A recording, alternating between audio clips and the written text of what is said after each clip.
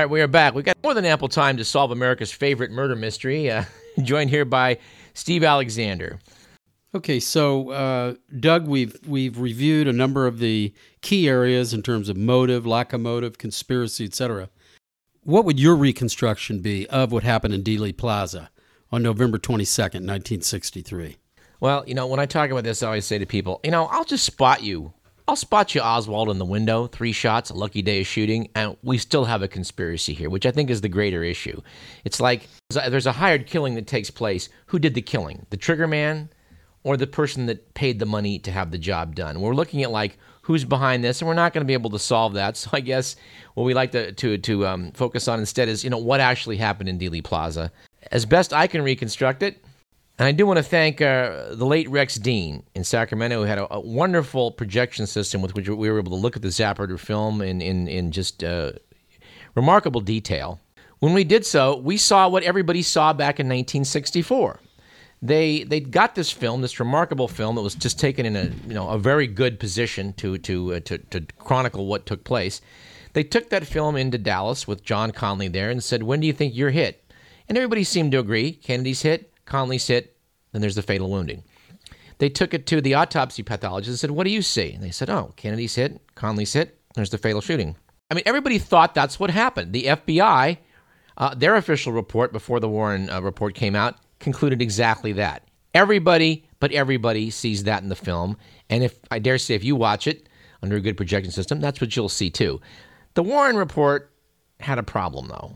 Arlen Specter, who was in charge of reconstructing the shooting, discovered that the Mannlicher Carcano, bolted in a vise, could only be cycled in 2.3 seconds. And when you look at the film, the 2 men, the governor and the president, are struck in a shorter interval than that, which means one of 2 things. You either got 2 gunmen shooting from the rear, or 1 bullet does all the damage. Guess which one they decided to go with? The 1 bullet. Well, yes.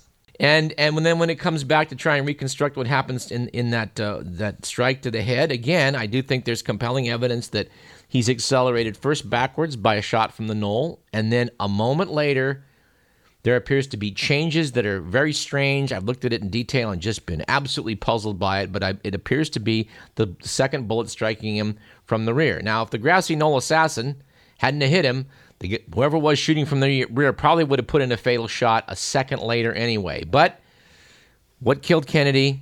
A shot from the knoll. I mean, this is what Kenny O'Donnell and Dave Powers, they were in the car right behind the limo. They were Kennedy's best pals. They were convinced at least 1 shot, possibly 2, came from the knoll.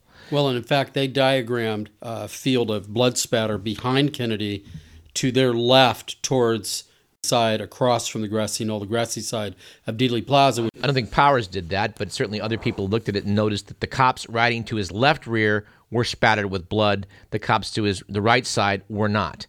Clint Hill, as he's climbing onto the limo, had blood all over him, which again is consistent with the shot coming from the right front, striking the top of the head, and then blowing fragments to the left side of the street, which it did. Are there any witnesses to any activity that went on at the grassy knoll? Absolutely. There was a man in a tower, which if you've seen the JFK movie, they reconstruct the fact that he's sitting in a railroad tower looking at what's behind the stockade fence in the grassy knoll. He observes 2 men back there. And when interviewed, he said during the shooting, his attention was drawn to the area by something that happened, a flash of light, he said, or a puff of smoke. At the same time, in a different position in front of the limo, up on the triple overpass, are 9 railroad workers. They observe a puff of smoke hanging in the foliage in front of the fence. 3 men run over there, find footprints on a car bumper, and when later asked by another researcher, again, Tink Thompson, said, where'd you see this? Where were these footprints? He stands behind the fence. Thompson goes across the street, takes a photo that recreates the famous Mormon photo, which includes the knoll. There's a grainy lump in that photo that's not there after the shooting. And when he took a picture of this railroad worker, S.M. Holland, standing there, his head is exactly where the lump is. That's where the gunman was. I think the evidence is pretty clear. So what happened was it the House Assassinations Committee that concluded that there was a conspiracy?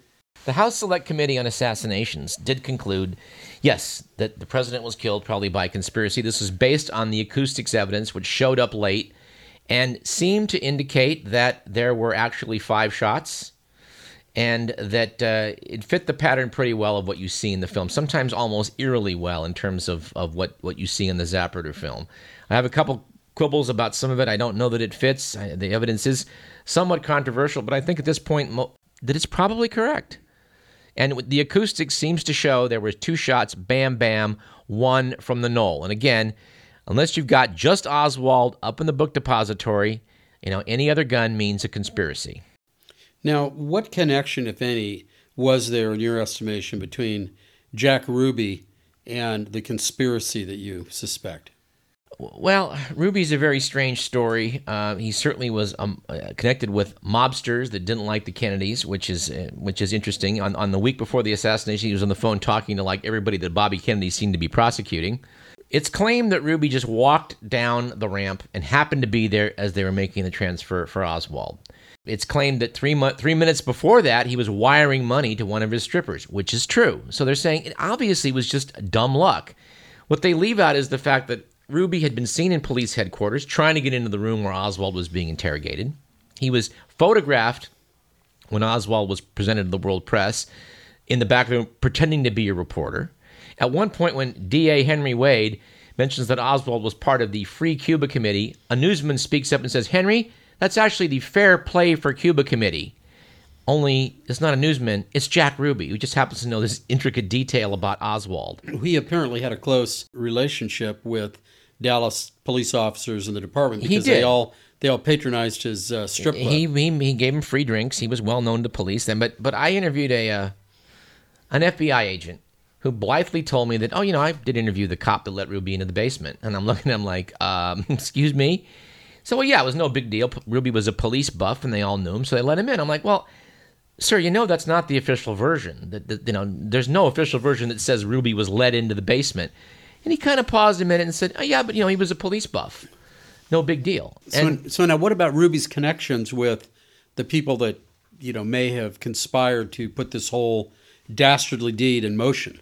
I mean, how's Ruby connected to them? I don't think anybody really understands how that really fits together. It's odd. Jack Ruby, as you saw in the movie JFK, they recreate accurately some of his testimony saying, Mr. Chief Justice, for me to tell the story about what really happened here, you got to take me to Washington. And they said, Mr. Ruby, we can't do that. And of course, they could do that. They were authorized to investigate the case. They could have done whatever they liked.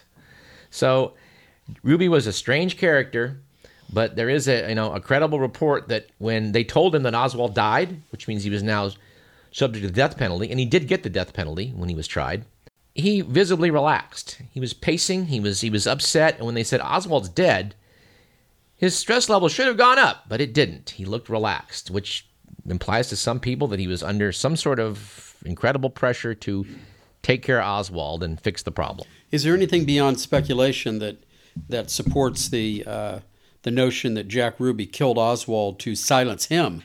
Because Oswald, in fact, had this information to prove he actually was a patsy and that this was perpetrated by more senior level government people. I would say that your conjecture is believed by a lot of people. I mean, if Oswald was the patsy he claimed to be, and he was given a reasonable trial and a lot of evidence, for example, they buried a lot of curious evidence about Oswald. He had nitrate tests performed on his cheek and his hands.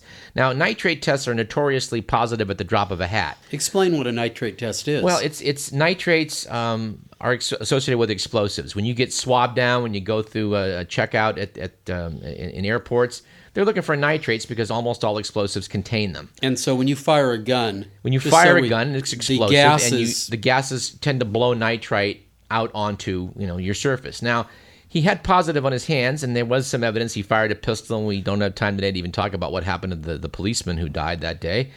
But his cheek, if he'd fired a rifle, should have been positive. When they tested the rifle with 8 other controls, they all had nitrate on their cheek.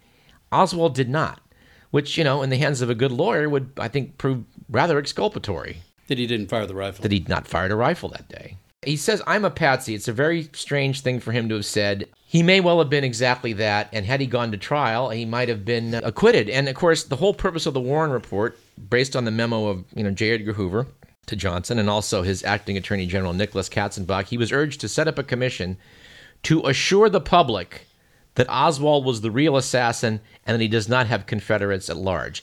That was the purpose of the Warren Commission. Is there any truth to Bobby Kennedy and Mrs. Kennedy calling through back channels, making communication with Russia at the time, letting them know that those two did not believe that they were involved in the assassination? As far as I know, that's a true story. I would refer the listener and you to our discussion with David Talbot about his book Brothers, that talks about Bobby's reaction to what happened, which was, first thing he did was call up the CIA and ask him, "Did you kill my brother?" John McCone didn't go to CIA headquarters. He went over to where Bobby was to talk about it. And by all accounts, John McCone was not one of the people who suspected of being in the loop in any way. And, Bobby Kennedy was convinced that the CIA had done it, and the actions they'd taken against Castro factored into this. Lyndon Johnson always said later that, he made the statement late in his life that, I think that Kennedy was trying to get Castro, but Castro got to him. Well, in an odd sort of way, perhaps the plots to get Castro got turned against Kennedy, but it was not Fidel as the prime mover. So if we assume that going back to Oswald, if we assume that he, in fact, was a patsy that had been very carefully and artfully set up as far as going to the Soviet Union, coming back, being set up in Dallas, trip down to New Orleans, he comes back to Dallas. What other evidence do we have that he had connections to people that perhaps had connections with CIA, FBI, U.S. government, or whatever? Because didn't they sort of set him up? Well, I would throw out one name. There's many names you could cite, but one really dramatic one is George de Mohrenschildt. This man was highborn, supposedly royalty, a Russian royal heritage, was a petroleum engineer, came to the United States, hobnobbed with some, highfalutin people. He was friends with Jackie Kennedy's parents. He had a nephew who attended Andover, and oddly enough, the nephew's roommate, George Herbert Walker Bush.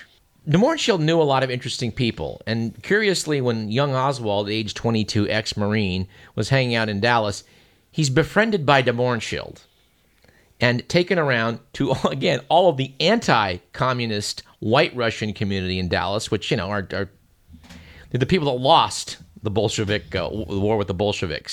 They took this Marxist around like he was his pal, and everyone just finds this to be a very strange relationship.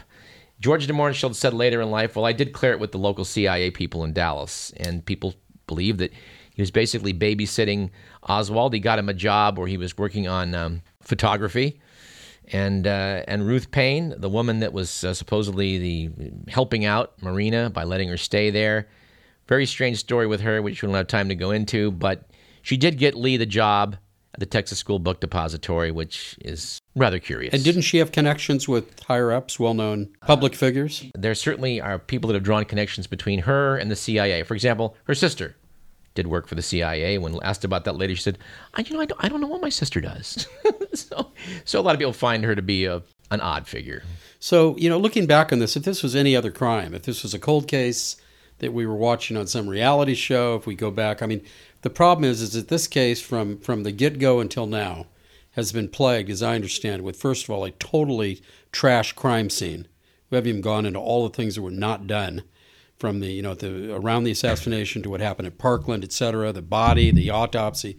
So we've got a very mediocre crime scene investigation. We have information that's in archives that is just being spoon-fed out to the researchers and investigators. As sparingly as possible. Do you believe and see or visualize that this story, as more and more information is developed, perhaps through the archival documents and things that nobody's seen, that this case will ever be cracked? It's entirely possible. I don't know that we're going to find incriminating evidence of exactly who did what in files, but we're going to find enough background stuff to, I think, further fill in the puzzle.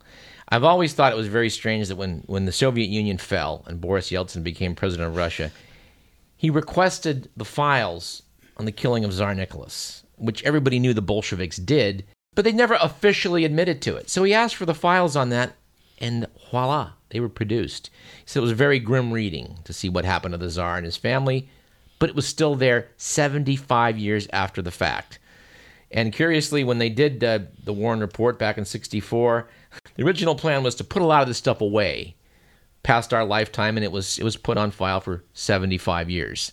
Now, a lot of the Records Review Board has pushed up some of these releases, and we may get some interesting things in the next couple of years, particularly if Obama will step forward and help that process. Anyway, we've attempted to do the impossible today, which was solve the great murder mystery, I think, of recent American history. We failed, I think, in that, but it was guaranteed that we would. But I hope this is an interesting discussion for our listeners, and I want to thank you, Steve, for asking some good questions. Glad to be here. Enjoyed it. All right, this program was produced by Edward McMillan, as they all are. We will have our annual Thanksgiving show next week, and that should be a little lighter fare than what we attempted today. And thank you for your uncannily accurate turkey sound effect.